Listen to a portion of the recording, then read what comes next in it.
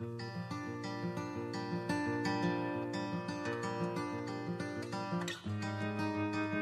is May the 3rd. How did David get his kingdom back? Let's find out together as we read 2 Samuel 19 to 21.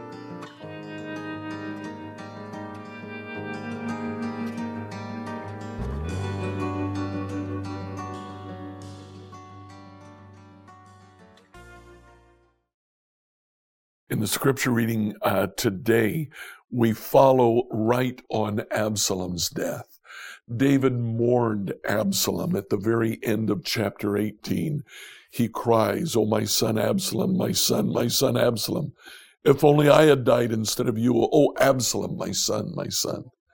Well, he continued for several days in such grief that Joab, his general, finally came to him and said, "You can't do this. What you're doing is driving your own army away. They're thinking you wish not only you had died, but they had died, because that's where it was headed." David understands. He changes. He stops mourning Absalom. He begins to thank his army. He sends the priests Zadok and Abiathar to the leaders of the tribe of Judah and says, "I'm going to re-enter Jerusalem. Come with me. Walk with me as I re-enter. Honor me in this way." They do. David shows mercy to the supporters of Absalom. Shimei, we mentioned yesterday, supported Absalom. David does nothing to Shimei. Mephibosheth had supported Absalom. David takes Mephibosheth back into his own household. But it is interesting. He splits Mephibosheth's land between his servant Ziba and Mephibosheth. In chapter 20, we see one named Sheba. Because Absalom had led so much of Israel against David, Sheba decides to try it as well. So in verse 2 of chapter 20, he blew a ram's horn and he began to call, "Down with the dynasty of David. We have no interest in the son of Jesse. Come, you men of Israel, back to your homes." And all the men of Israel deserted David and followed Sheba, son of Bichri. All the men of Israel, the 10 tribes that had been under Saul. Now, David sees that this is a serious matter, and so he takes his army. Now, he has more in his army than he had before. So they go to Sheba's hometown, and Sheba he walls himself up in the town. David arrives. The leaders of the town realize what's going on. They say, "David, what do we have to do?" And he says, "I'm only looking for Sheba." So they cut off his head and throw it over the wall and said, "There he is." Well, David dealt with that rebellion violently. In chapter 21, David goes to the Gibeonites after there is a famine. The Lord says there's a famine because you have not avenged the Gibeonites.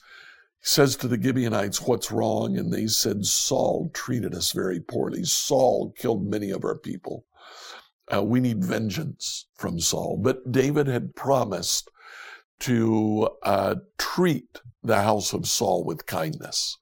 He found 7 sons of Saul who were probably sons of concubines. He gives them to Gibeon. They kill them. They avenge what's taken place. And things are okay again in Israel. David is having a tough time. He has Israel back, but his hold is tenuous.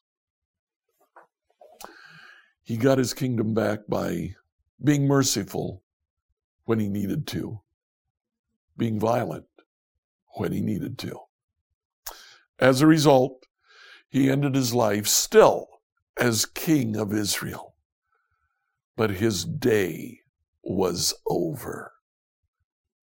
Tomorrow we'll return and we'll read the story of the end of David's life and the end of his kingship.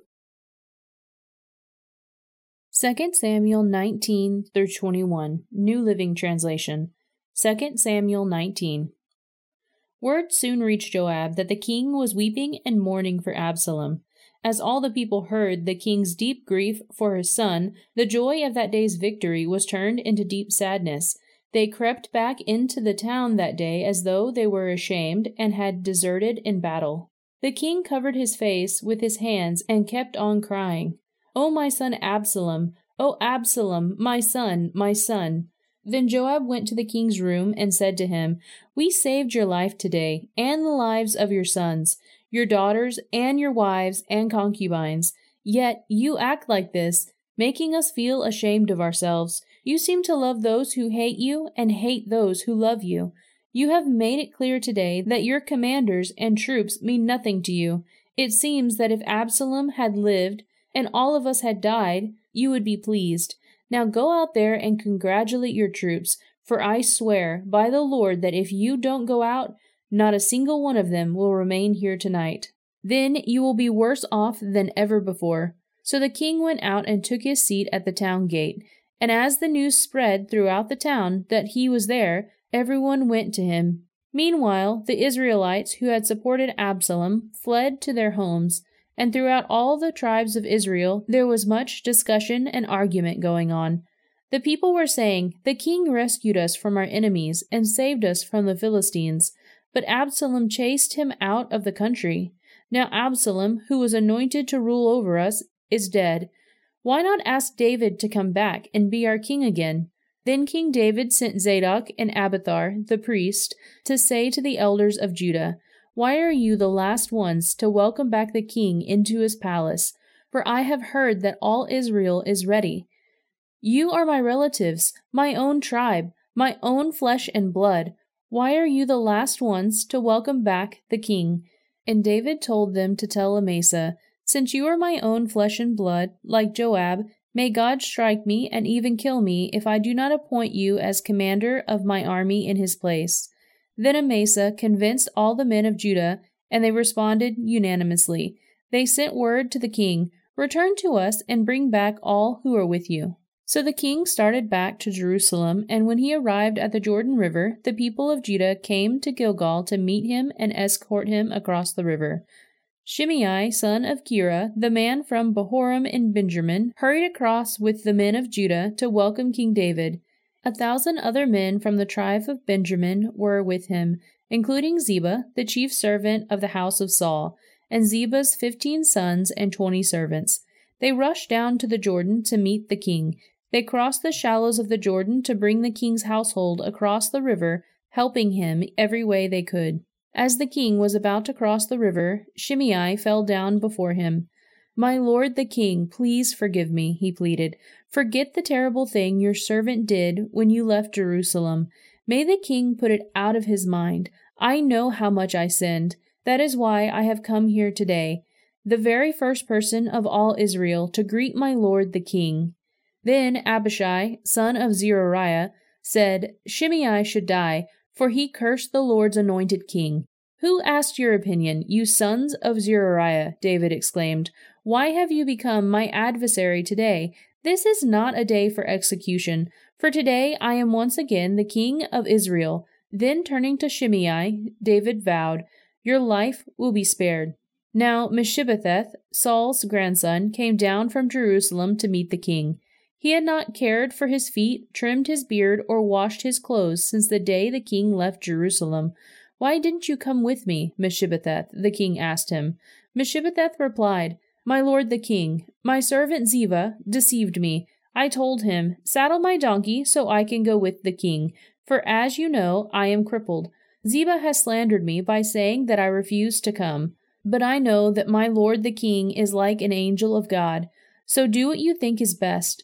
All my relatives and I could expect only death from you, my lord, but instead you have honored me by allowing me to eat at your own table. What more can I ask?" "You've said enough," David replied. "I've decided that you and Ziba will divide the land equally between you." "Give him all of it," Mephibosheth said. "I am content just to have you safely back again, my lord, the king." Barzillai of Gilead came down from Rogelim to escort the king across the Jordan. He was very old, 80 years of age, and very wealthy. He was the one who had provided food for the king during his stay in Mahanaim. "Come across with me and live in Jerusalem," the king said to Barzillai. "I will take care of you there." "No," he replied, "I am far too old to go with the king to Jerusalem. I am 80 years old today, and I can no longer enjoy anything. Food and wine are no longer tasty, and I cannot hear singers as they sing. I would only be a burden to my lord the king. Just to go across the Jordan River with the king is all the honor that I need. Then let me return again to die in my own town, where my father and mother are buried. But here is your servant, my son, Kimham. Let him go with my lord the king and receive whatever you want to give to him." "Good," the king agreed. "Kimham will go with me, and I will help him in any way you would like. And I will do for you anything you want." So all the people crossed the Jordan with the king. After David had blessed Barzillai and kissed him, Barzillai returned to his home. The king crossed over to Gilgal, taking Kimham with him. All the troops of Judah and half the troops of Israel escorted the king on his way. But all the men of Israel complained to the king. "The men of Judah stole the king and didn't give us the honor of helping take you, your household, and all your men across the Jordan." The men of Judah replied, "The king is one of our own kinsmen. Why should this make you angry? We haven't eaten any of the king's food or received any special favors." "But there are 10 tribes in Israel," the others replied, "so we have 10 times as much right to the king as you do. What right do you have to treat us with such contempt? Weren't we the first to speak of bringing him back to be our king again?" The argument continued back and forth, and the men of Judah spoke even more harshly than the men of Israel. 2 Samuel 20. There happened to be a troublemaker there named Sheba, son of Bichri, a man from the tribe of Benjamin. Sheba blew a ram's horn and began to chant, "Down with the dynasty of David! We have no interest in the son of Jesse. Come on, you men of Israel, back to your homes." So all the men of Israel deserted David and followed Sheba, son of Bichri. But the men of Judah stayed with their king and escorted him from the Jordan River to Jerusalem. When David came to his palace in Jerusalem, he took the 10 concubines he had left to look after the palace and placed them in seclusion. Their needs were provided for, but he no longer slept with them. So each of them lived like a widow until she died. Then the king told Amasa, "Mobilize the army of Judah within 3 days, and report back at that time." So Amasa went out to notify Judah, but it took him longer than the time he had been given. Then David said to Abishai, "Sheba, son of Bichri, is going to hurt us more than Absalom did. Quick, take my troops and chase after him before he gets into a fortified town where we can't reach him." So Abishai, the son of Joab, together with the king's bodyguard and all the mighty warriors, set out from Jerusalem to go after Sheba. As they arrived at the great stone in Gibeon, Amishai met them. Joab was wearing his military tunic with a dagger strapped to his belt. As he stepped forward to greet Amishai, he slipped the dagger from its sheath. "How are you doing, my cousin?" Joab said, and took him by the beard with his right hand as though to kiss him. Amishai didn't notice the dagger in his left hand, and Joab stabbed him in the stomach with it, so that his insides gushed out onto the ground. Joab did not need to strike again, and Amishai soon died. Joab and his brother Abishai left him lying there and continued after Sheba. One of Joab's young men shouted to Amishai's troops, "If you are for Joab and David, come and follow Joab." But Amishai lay in his blood in the middle of the road, and Joab's men saw that everyone was stopping to stare at him. So he pulled him off the road into a field and threw a cloak over him. With Amishai's body out of the way, everyone went on with Joab to capture Sheba, the son of Bichri. Meanwhile, Sheba traveled through all the tribes of Israel and eventually came to the town of Abel Beth Maacah.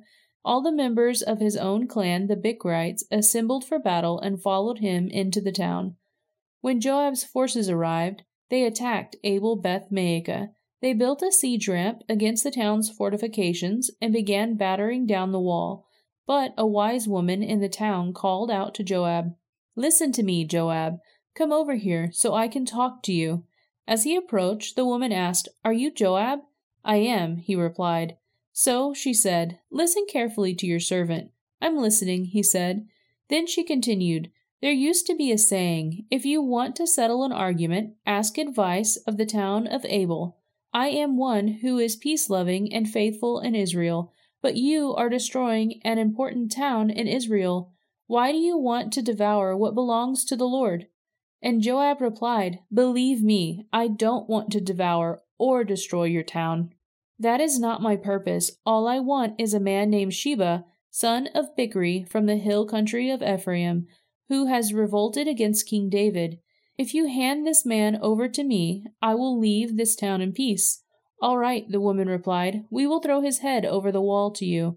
Then the woman went to all the people with her wise advice, and they cut off Sheba's head and threw it out to Joab. So he blew the ram's horn and called his troops back from the attack. They all returned to their homes, and Joab returned to the king at Jerusalem. Now Joab was the commander of the army of Israel. Benaiah, son of Jehoiada, was captain of the king's bodyguard.